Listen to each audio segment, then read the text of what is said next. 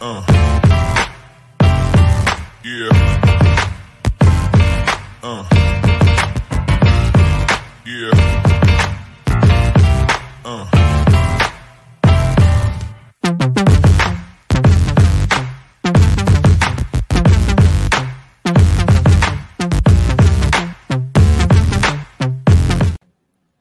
Hello there, everybody.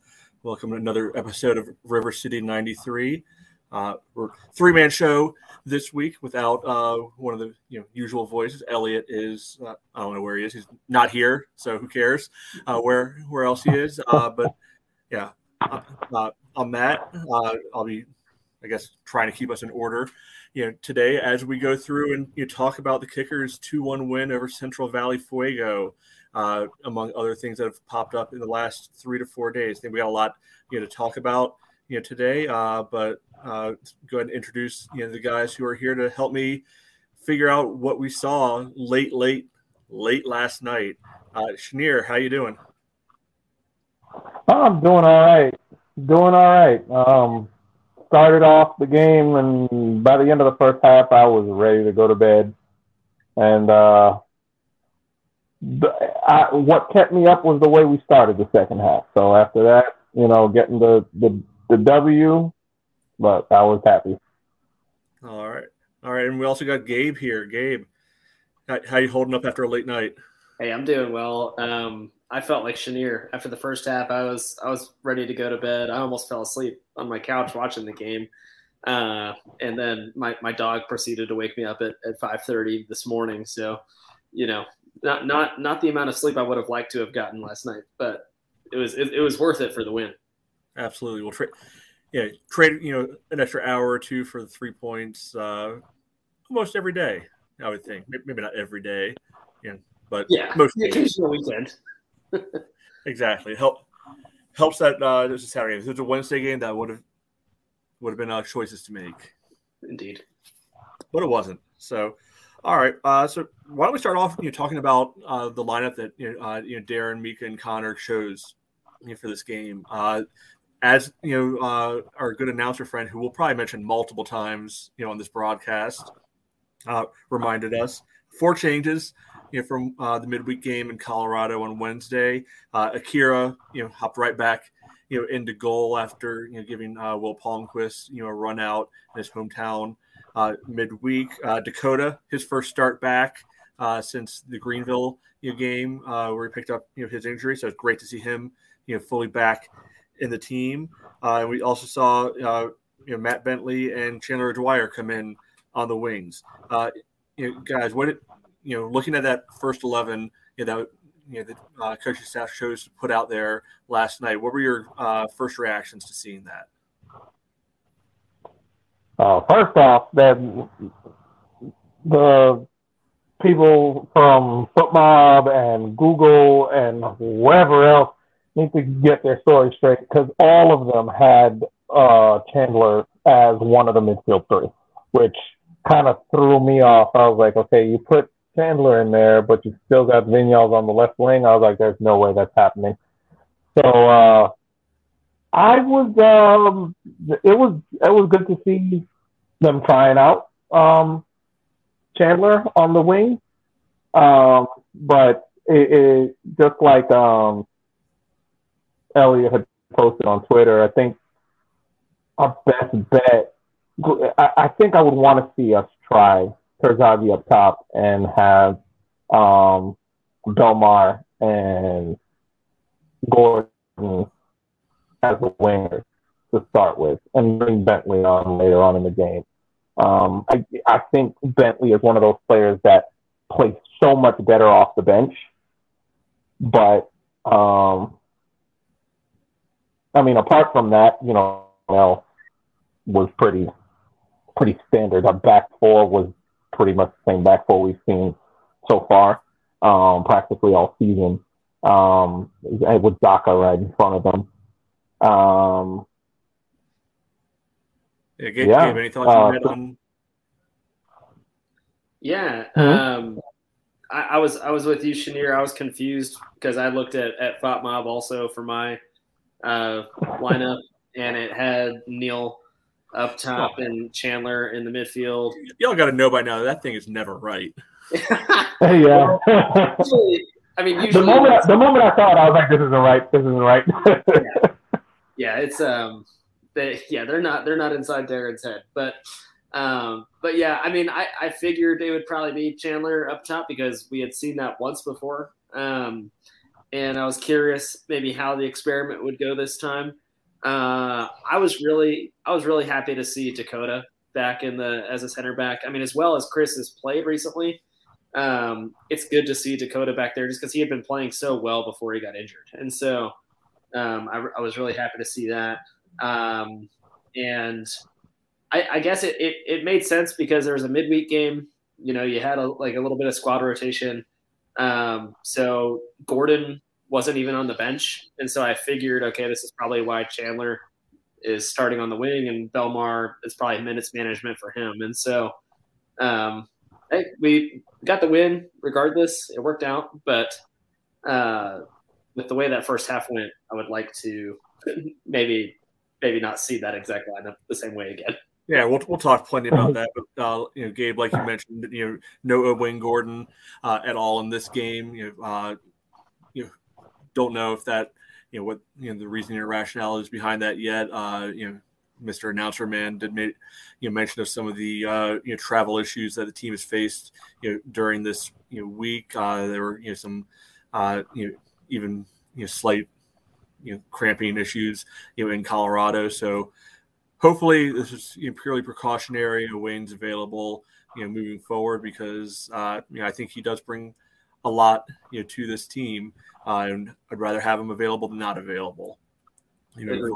And for me, the other noticeable piece about the 18 was Gabe, your namesake, Gabe Cox, getting on the 18 for the first time. He's one of our academy guys, midfielder. We've seen Beckett Howell play 2 or 3 times this year. I think we saw Zerbini make the bench in the Open Cup game up in DC. This is our first look. Potentially seeing Cox, and he got we'll talk about it later, but he got himself a couple key minutes at the end there. All right, well, let's hop right into it. Gabe, you kind of made reference to maybe not loving what you saw in the first half, but I liked what I saw that first 10 minutes of the game. Either one of you guys, that first 10 minutes, especially that big chance in the 4th minute. Right there. You want to walk our listeners through that little flurry to get us started and really, I think, get hopes up. Yeah, we saw Michael Hornsby take a free kick from a little ways outside of the 18. It was bouncing around pretty close to the goalkeeper's line. I actually stood up for a second and was like, yes, and thought that it had gone, or that it was about to go in. But alas, we were never able to get a proper foot on it to put it past the goalkeeper. So it was a good opportunity. It made me that moment made me think that set pieces would probably be pretty dangerous for us throughout the game, because, and sure enough, they were.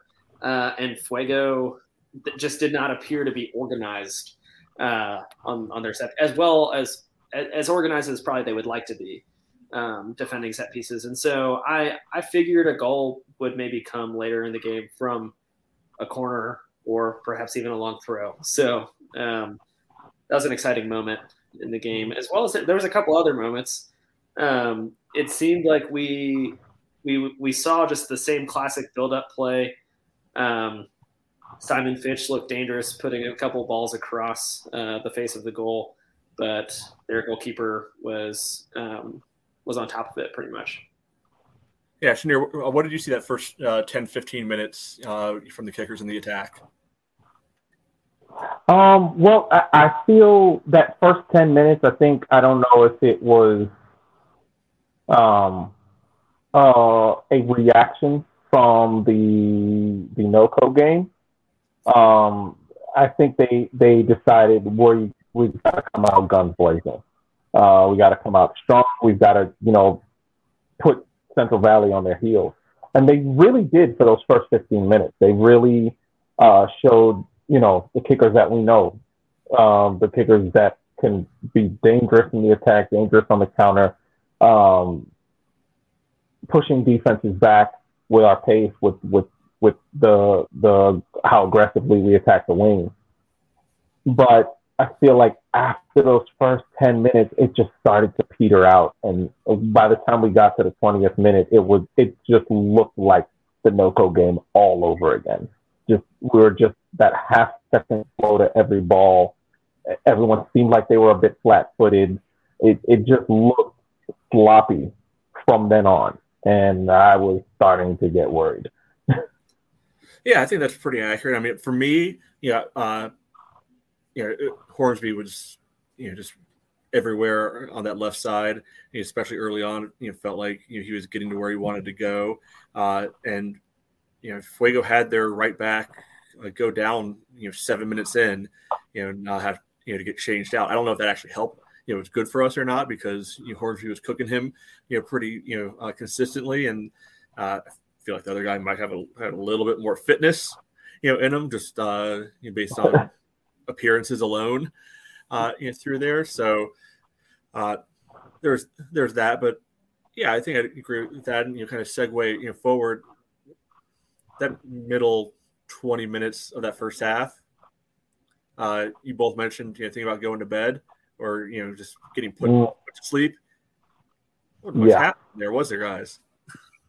Nothing. A lot of passing from Nathan Ani out wide to either Simon Fitch or Hornsby, back to Dakota, back to Ani, back to Simon Fitch. It was a lot of movement. They had no way to get into the final third. And if you notice, actually in the final third, Fuego was heavily man marking guys. So it looked like they just weren't able to make runs or get open or find space. And so a lot of passing going on our side of the field. Yeah. It was like the old Simpsons episode where they're just ripping on soccer with passes it to defender, passes it back to the other guy, and where nothing's happening. Mm-hmm. And that's kind of what the attack felt like for really the whole first half after that, first couple chances. Yeah. And I do feel that one of the bigger issues was that lack of speed of play made it that we could not put that ball into that midfield. So it was just circling around the back, trying to go from side to side to get through. But it's like at the pace we were playing, Central Valley were just able to shift and cover, shift and cover, shift and cover. And then by the time you get to the other side, they've got everything covered. And then there's no way of finding either Zaka or Suko or Neil in the middle that can then spread the play. By the time we were able to find someone like Zaka, they just have to turn around and give it right back to the defense, and we start all over again. Yeah, it felt like the idea was, all right, let's find Hornsby. And if that wasn't there, all right, let's reset to try to find Hornsby, again. I feel like we saw at least, it was probably exaggerated, but it felt like at least a dozen times where you saw Alani try to make that long diagonal pass, up to the wing, like we saw so often, last year. And most of the time they got to where they wanted to go, but they looked awkward, quite a bit too. So, unfortunately, if we grew into the game, they were ripping a lot of shots from 25 yards out that Akira really didn't have anything to do with until they got a much better shot around the 41st minute, and by that I mean they scored.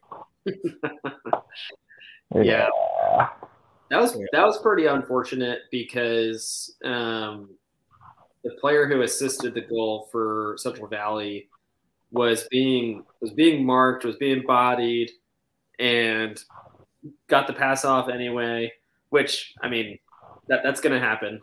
He found some space and he made the pass, but then the guy he passed it to was wide open, and it looked like Carrera was wide open.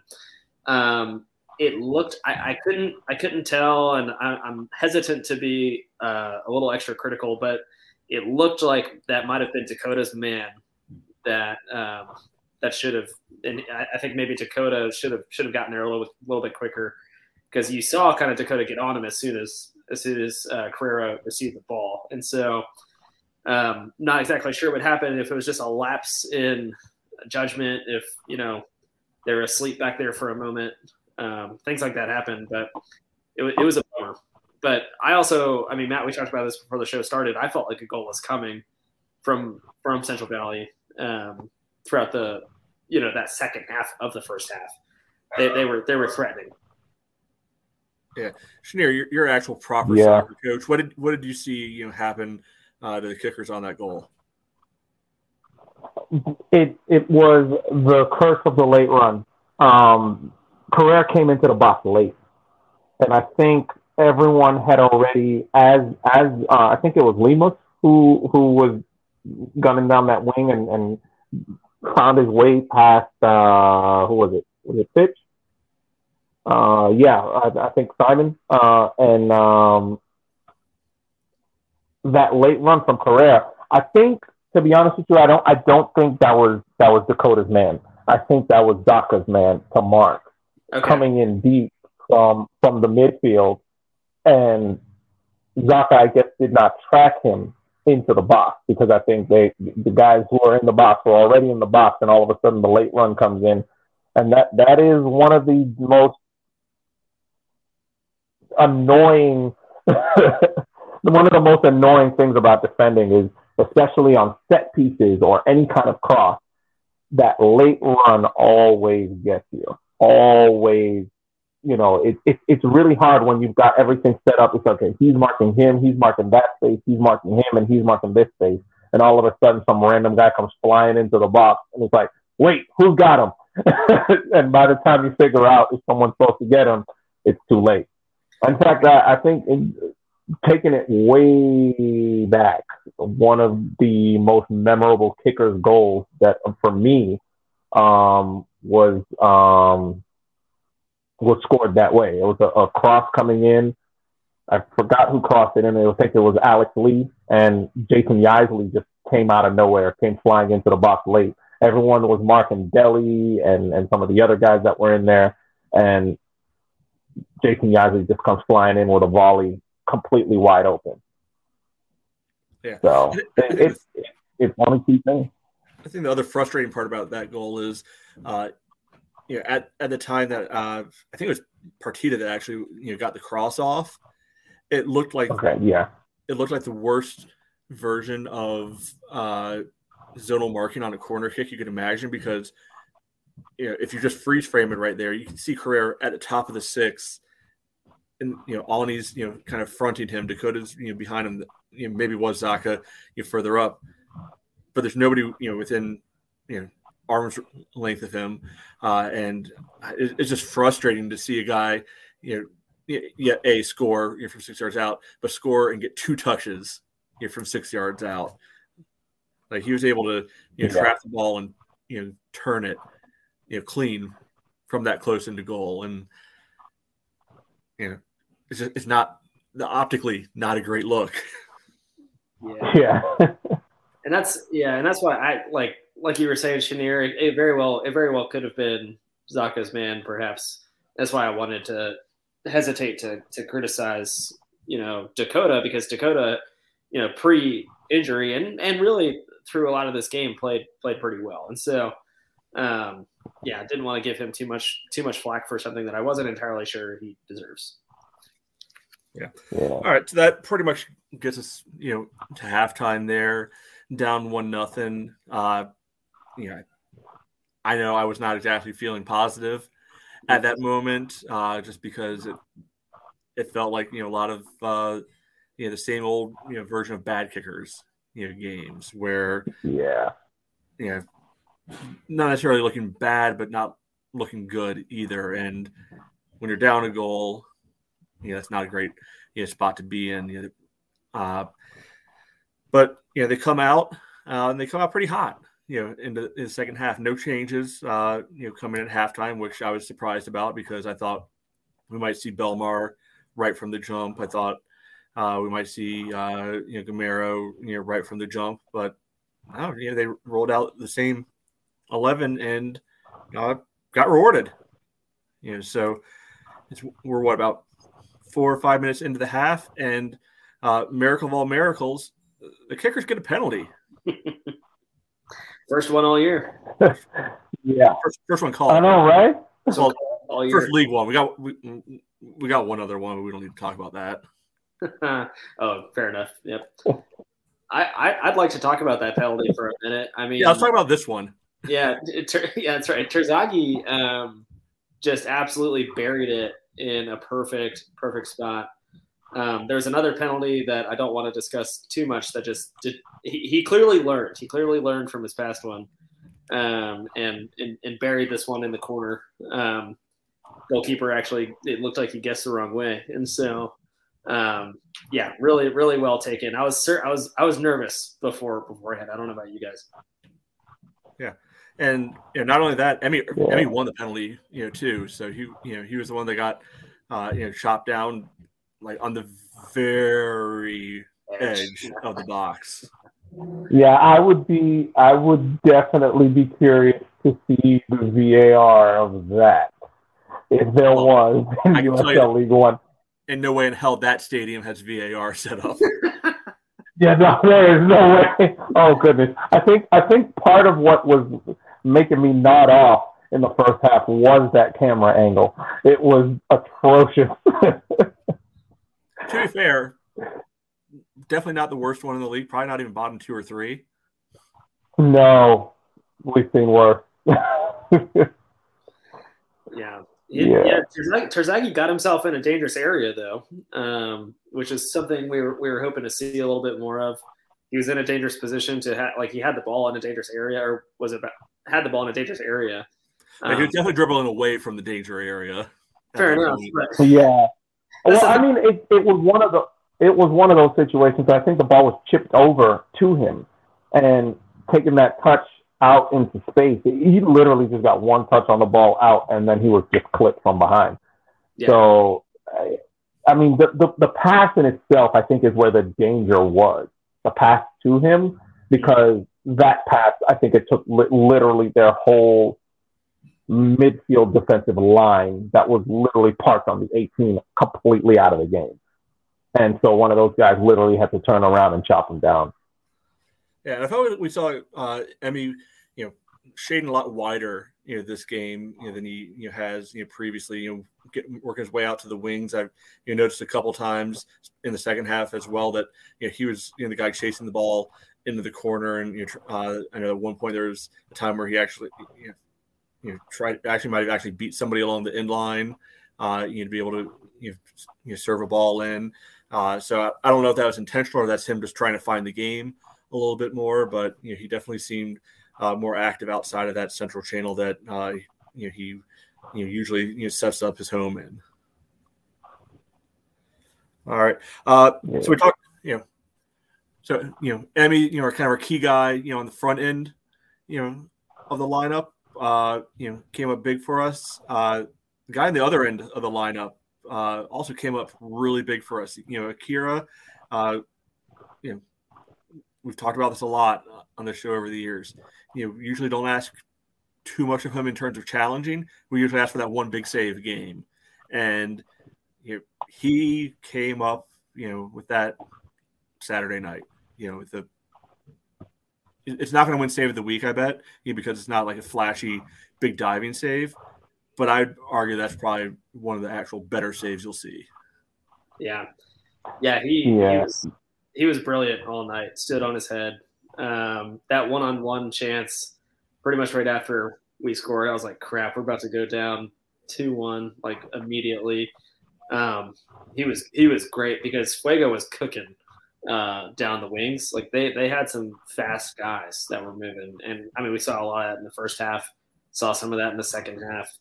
They had some speed and they looked dangerous at times, and so Akira was. With threats to our nation waiting around every corner, adaptability is more important than ever. When conditions change without notice, quick strategic thinking is crucial. And with obstacles consistently impending, determination is essential in overcoming them. It's this willingness, decisiveness, and resilience that sets Marines apart. With our fighting spirit, we don't just fight battles, we win them. Marines are the constant our nation counts on to fight the unknown. And through adaptable problem solving, we do just that. Learn more at marines.com. Fantastic last night.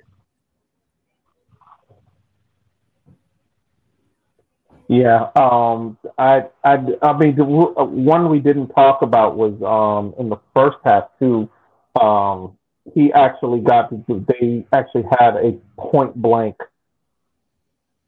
shot, like probably about 8 or 9 yards out, like literally right in front of the doorstep, and it wasn't straight at him. Akira gets down to his right really quickly to swallow it up, and I mean, he definitely showed out. And of course, he had a lot of other saves that did not look flashy, but those were the saves that actually showed Akira's mettle. It showed how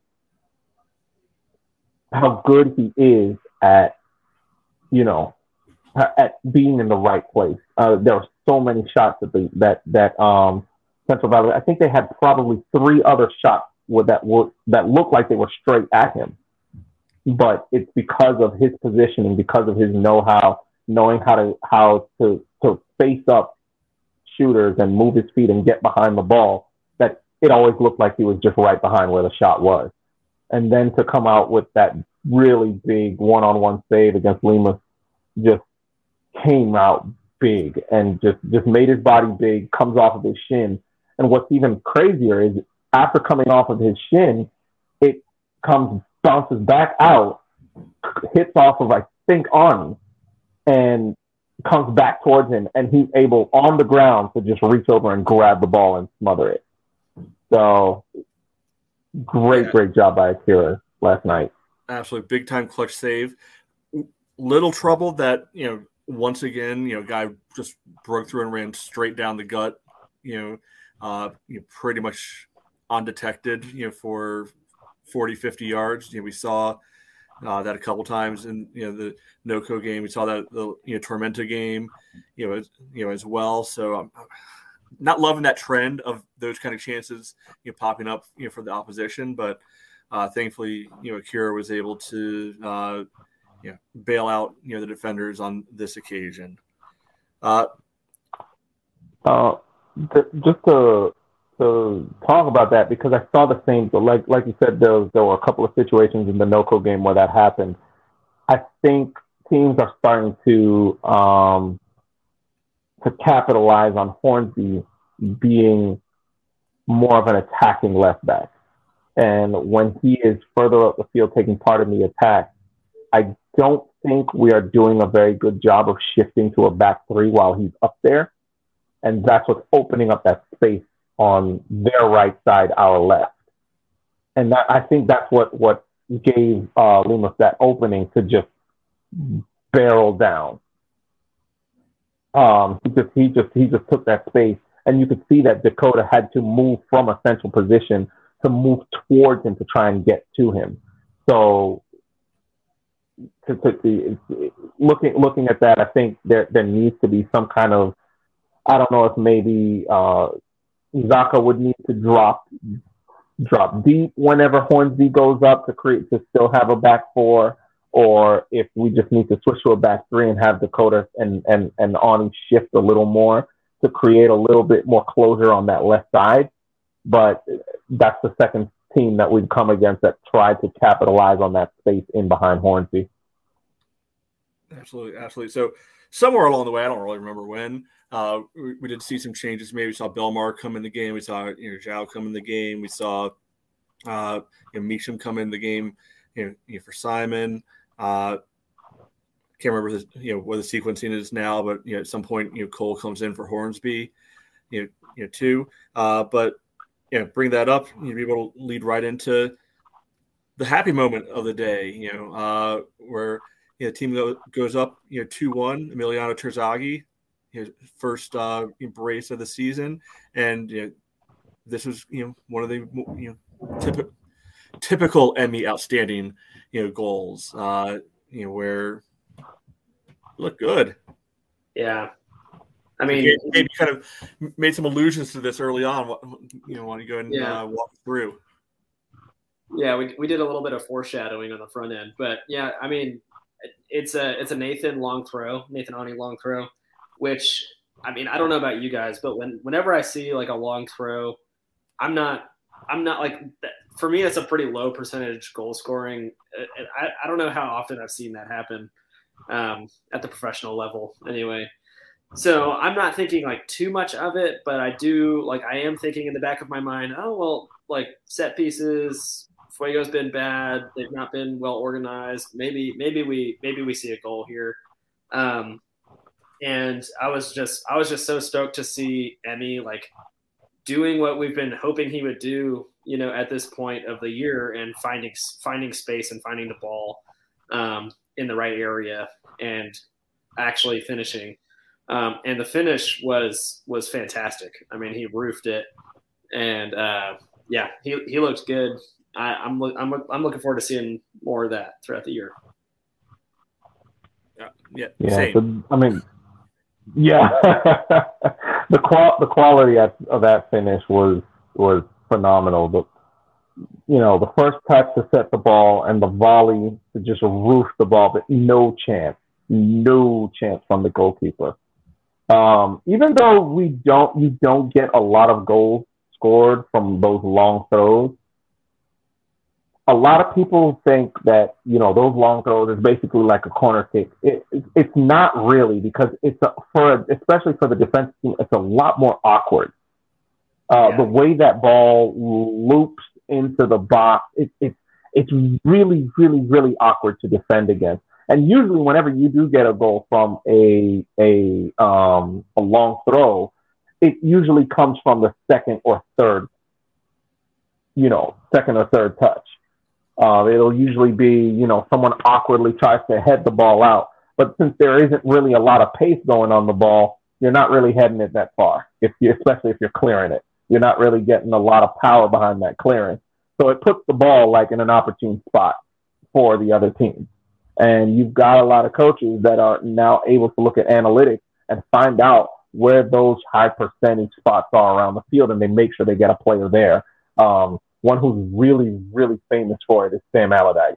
He just places his players in the right place for the second ball or the third ball. And in this situation, that's kind of what happened with that first touch on the ball off the long throw. It's like, it's just awkward. And Emmy is just in the right place, just sitting right where he needs to be, receives the ball, completes with that volley, and just awesome. Yeah, I think a lot of credit has to go to Carlton Belmar there for being able to get his body into position to get a good flick on, and not just kind of popped one, but actually put enough on it that it gets all the way through, and Emmy's able to take his touch and kind of just sidewind it into the net at that point, and celebrations begin. Unfortunately, celebrations did not last long, because potentially big moment. Who knows? Could be a season-changing moment. Comes up, 79th minute. Shanir, I know you have a little bit of a different perspective than I do. I don't know what Gabe's perspective is on this at all yet. But Shanir, you want to walk us through what you saw happen on this play? Well, for a change, Central Valley target the left side of the field.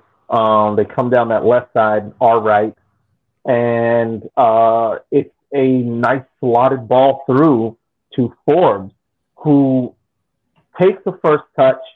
The touch is a little heavy, and again, just like when Lemus had that breakaway, Akira comes out big and fast and jumps on top of that ball. Now, Forbes, after his first touch, is trying to turn on put on another turn of pace to get to that bad touch, so he can maybe poke it past Akira. And from what I saw, when Akira gets his hands on that ball, I think Forbes immediately then realizes this one's a goner and immediately sets himself to jump over Akira because there's no way he's stopping. He's going full speed. If he tries to stop, he can end up seriously hurting both him and Akira. So he tries to jump. Now, I'm looking at the time that this happens. This is like the 80th minute. And this game, especially this half, has been pretty high intensity. And you're looking at a situation where I think Forbes just misjudges the jump. And his leading foot, this is what lets me know that this wasn't intentional. The leading foot that he's trying to step over Akira's head with does not judge how far forward Akira has come. And his shin just smashes into Akira's head as he's trying to jump over him. So in my opinion, I my first reaction was extreme worry for Akira because I saw the impact and I was like, oh, that is not good. But my immediate reaction when the ref runs to him with the red card was, no, that shouldn't be. Even as a Kickers fan, I do feel that Forbes is hard done by in this situation. There is no attempt to injure Akira. He had every right to go for that ball. And when he realizes it's no longer an opportunity, he actually attempts to avoid the contact. And in attempting to avoid the contact, he accidentally clipped Akira in the forehead with his shin. Gabe, what are your thoughts on this? Yeah, I mean, Shanir, I half agree with you in the sense that it looked accidental. Like I don't think it was on purpose that he kicked Akira in the head. However, I would disagree with you in the sense that I think it was deserving of a red card because even though it was accidental, it happened. It was a dangerous play. Sometimes that's just soccer. Sometimes like the goalkeeper's going to come out and like so one of the players has to make a decision, right? But it was a dangerous play regardless, and so it's just it's a hard call for the ref to make, but yeah, Akira did get kicked in the head, and so like I think you got to call it. I mean, to ask you a question, like let's say in this situation, Akira does get there first, but instead of going to put his hands on the ball, he goes in feet first to tackle the ball clear. And now Belmar makes contact with Akira's shin rather than his head. Is it a red card? I mean, so that's the thing. So if there is no absolute change in the situation except the orientation in which Akira comes to him, does that change whether it's a red card or not? Now, I'm not debating whether it's a foul. At the end of the day, it's clumsy play. But clumsy play does not mean red card, especially in a situation where if you were to flip it around and he were to go legs first, the ref there's actually risk of Akira getting a call called on him if he had gone legs first to clear but it. he didn't, though. And that's the thing. You kick somebody in the head, it's a pretty easy violent conduct call. Even if it's accidental. I mean, that's true, but we have seen many situations in which, let's say another example, someone goes up for a header alongside someone else and they collide in the air. No one fouls anyone, but when they go down, in order to stumble to stay on his feet, one of the guys goes all the way down and his head gets clipped by the other player's heel. Is that a red card? That's foot to head. That's technically an inadvertent kick to the head. But it's not. It wouldn't be called a red card. The dude dragged his foot. This is inadvertent. No, but that's what I'm saying. You say he dragged his foot, then it would have been his trailing foot that would have hit Akira's head. It was the leading foot. No, it was his leading foot. His right foot was ahead of his left one. His right foot is what connected with Akira's head when his foot was attempting to go over Akira. Right. That's why I think his leading foot is the one that makes contact. Dude, let me talk.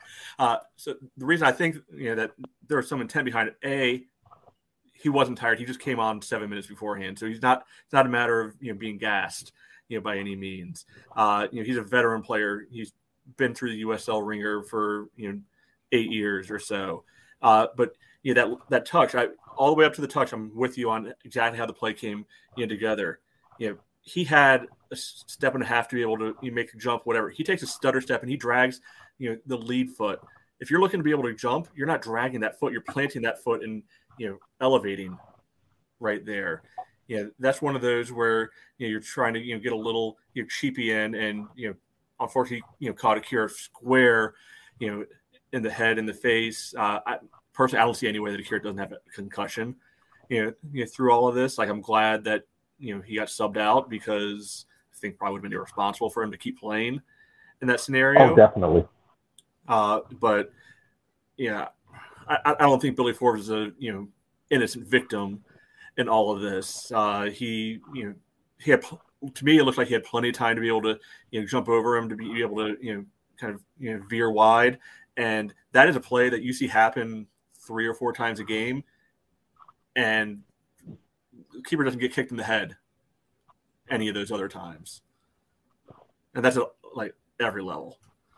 I think one thing we can all agree on is that it's very difficult to judge intent. With how fast the game moves, it is hard to get inside of a player's head in that moment and say, because I honestly can see both scenarios, and I'm just like, hopefully Akira is okay within. I mean, I don't know what the minimum concussion kind of protocol is within the league.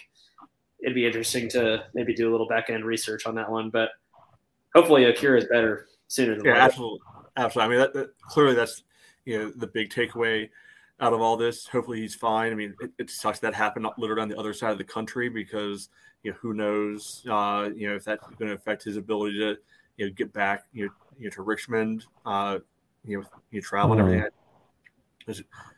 Hopefully it was nothing, and it was just precautionary, but otherwise, luckily I haven't had the pleasure of going through a concussion. Yeah. But I got to imagine air travel probably not highly recommended. When your brain's just been rattled. Yeah. No, I can imagine. Yeah. Good news. But, to be honest with you, I do feel that if this would have happened last year, I would have been very worried. But this year, I know that Akira, even with a concussion, I think he should be okay. But we will be okay as well, because Palmquist is not too far of a step down. If we were to be in a situation where we'd have to depend on Palmquist for a few games, I think we'd be okay. Exactly. We did that, and we were fine. Yep. Yeah. So thankfully, Will was able to come in, get a nice. Well, I guess it was probably more like 20 minutes after all the added time got put back on at the end of the game. Not gonna lie, dude scared me half to death at one point, because there's one time where the ball's bouncing back to him and he takes a very casual chest trap like right on the goal line. And I'm like, dude, like. I remember that. One hand, like the confidence. Other hand, hate the confidence. Use your hands, bro. Yes. His distribution looks better.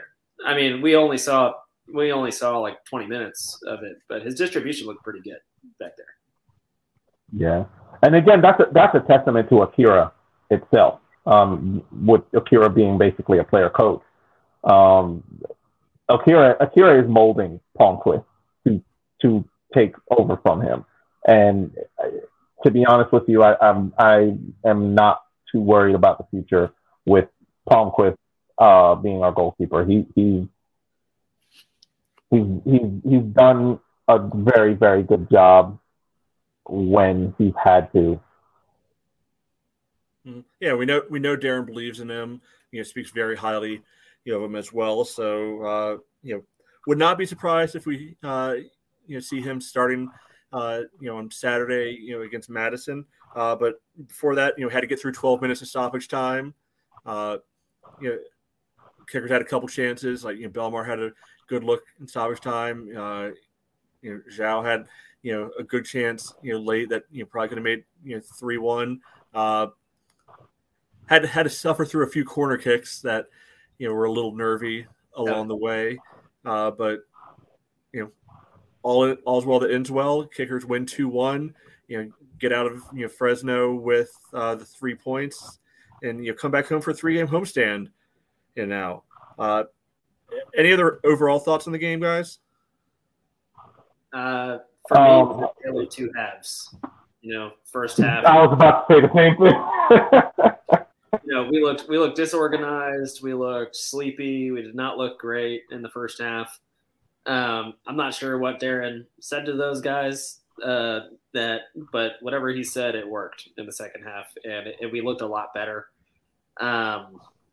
Fuego going down to 10 men certainly didn't hurt and helping us look good, but yeah, I mean, a tale of two halves. Hopefully we see more of that second half come out early, on the front end of some of these games. Yeah. All right. So do you have anything else to add there, Shanir? No, go ahead. I was going to say, why don't we hop into our top threes, because I think that might tell the story a little bit as well.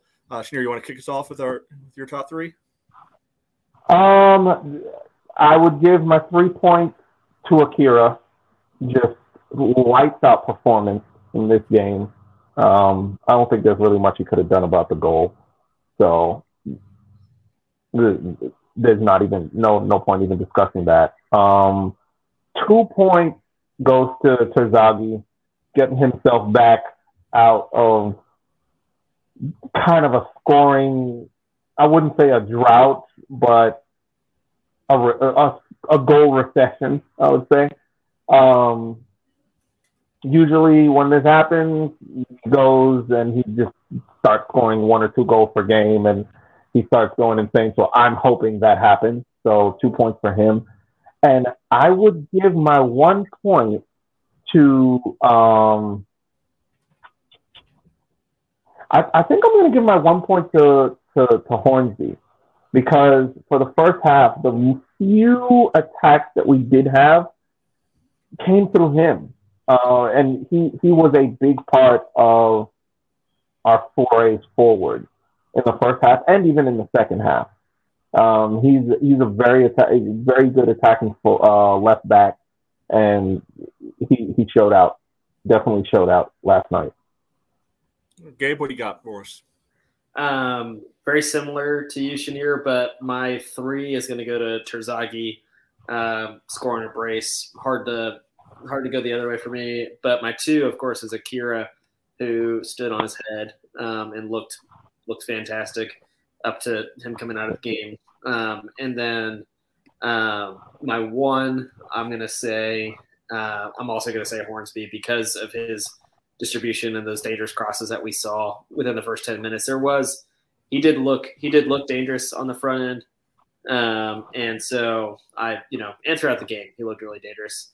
And then I'm just going to give an honorable mention to Gabe Cox, my namesake, getting his pro debut. Man, good for him. So stoked for you, Gabe. So well done.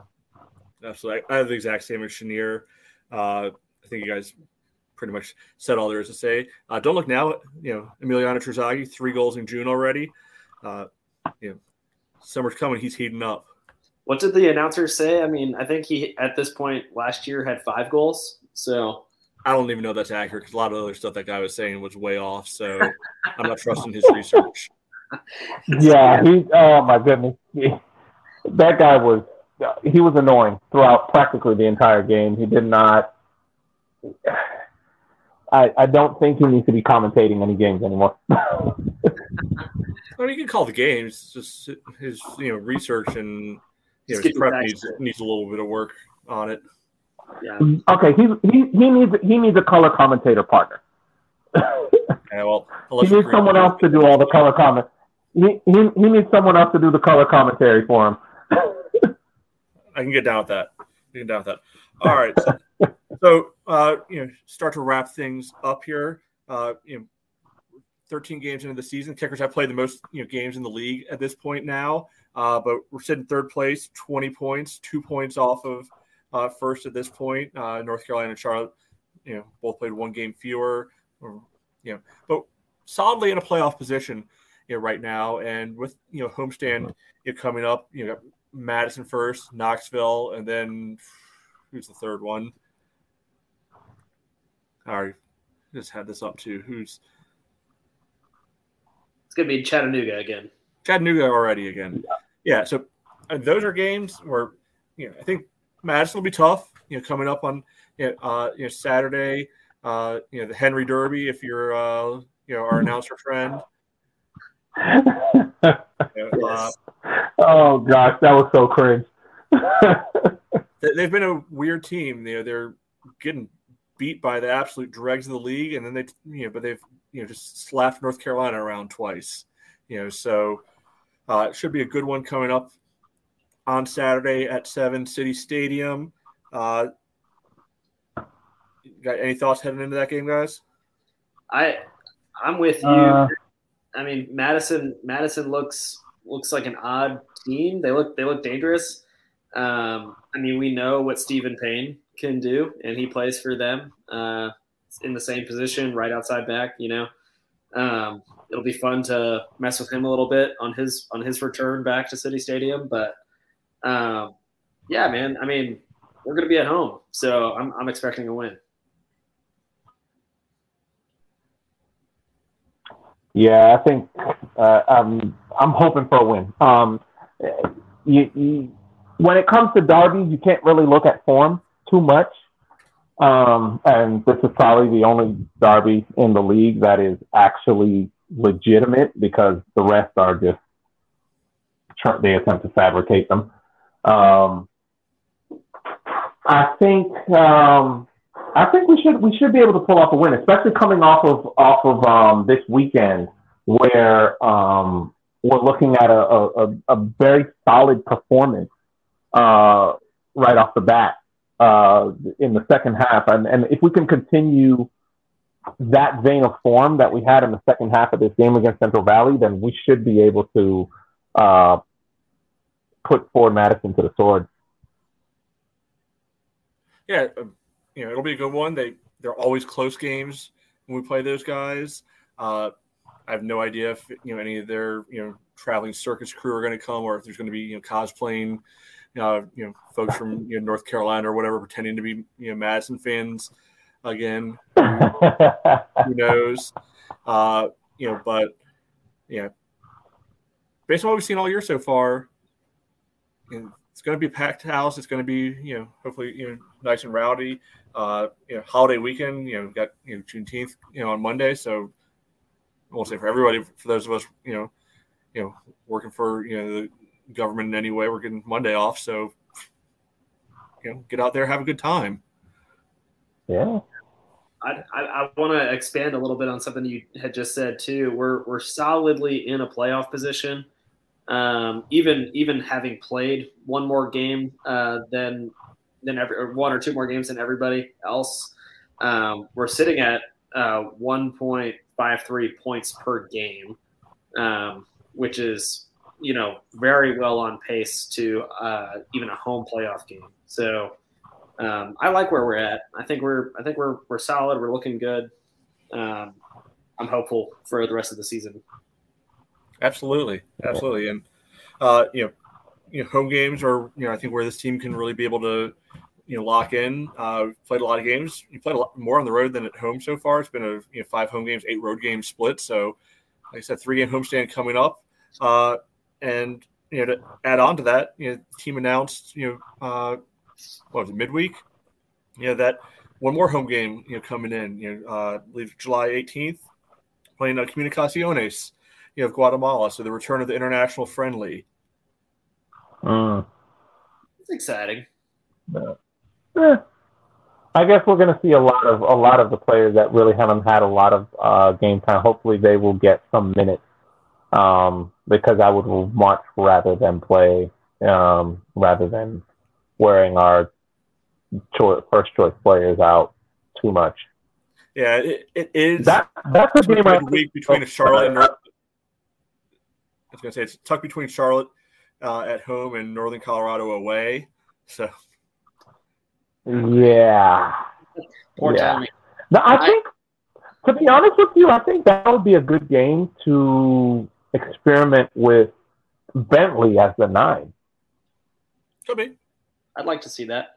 Yeah. I would also like to add that while Comunicaciones is not necessarily the same draw as like a top European club, the draw for this game will most likely be atmosphere. in the stadium. Yeah. In Richmond, we have a very high Guatemalan, El Salvadorian, Honduran population. And I don't know how many of our listeners would even be aware of this, but I'm pretty sure Comunicaciones played against a Honduran team at City Stadium last year, and the stadium was packed. I talked to a couple of vendors the weekend after that game last year. They said it was wild. They had like fireworks. I mean, it was insane. And so I think the draw for this game in particular will be atmosphere. I think you'll have easily a sellout, particularly a lot of Comunicaciones fans who probably live here in Richmond will be there and make it even louder than it normally would be. Absolutely. And I'm sure we'll talk about that more. My biggest concern is that game might feel like an away game for our boys. Whatever. Yeah, I'm sure we'll talk about it more as we get closer to time. But you guys, any last thoughts before we sign off here today? Pack City Stadium. Yes, it's a Henny Derby. We need to get that trophy back. Oh, we got the better one last year. But yeah, we got the better one last year. But I want that. I want that bottle of Henny. I want that bottle of Henny. Fair enough. I mean, I just want to win anyway, so I'm on board there. Yeah. But yeah, good win. Hopefully, Akira, is fine or is going to be a quick recovery. And look forward to seeing everybody out there at City Stadium, on Saturday. Start to get into the summer months. Everybody hydrate up, whichever way you prefer to hydrate when you're at the game. So, guys, appreciate you being here, helping me out as I'm going through, trying to figure out how to do all the tech stuff, for this. Maybe people will hear it. Who knows? But we will catch you all next time, after the Madison game this weekend. Take it easy, y'all.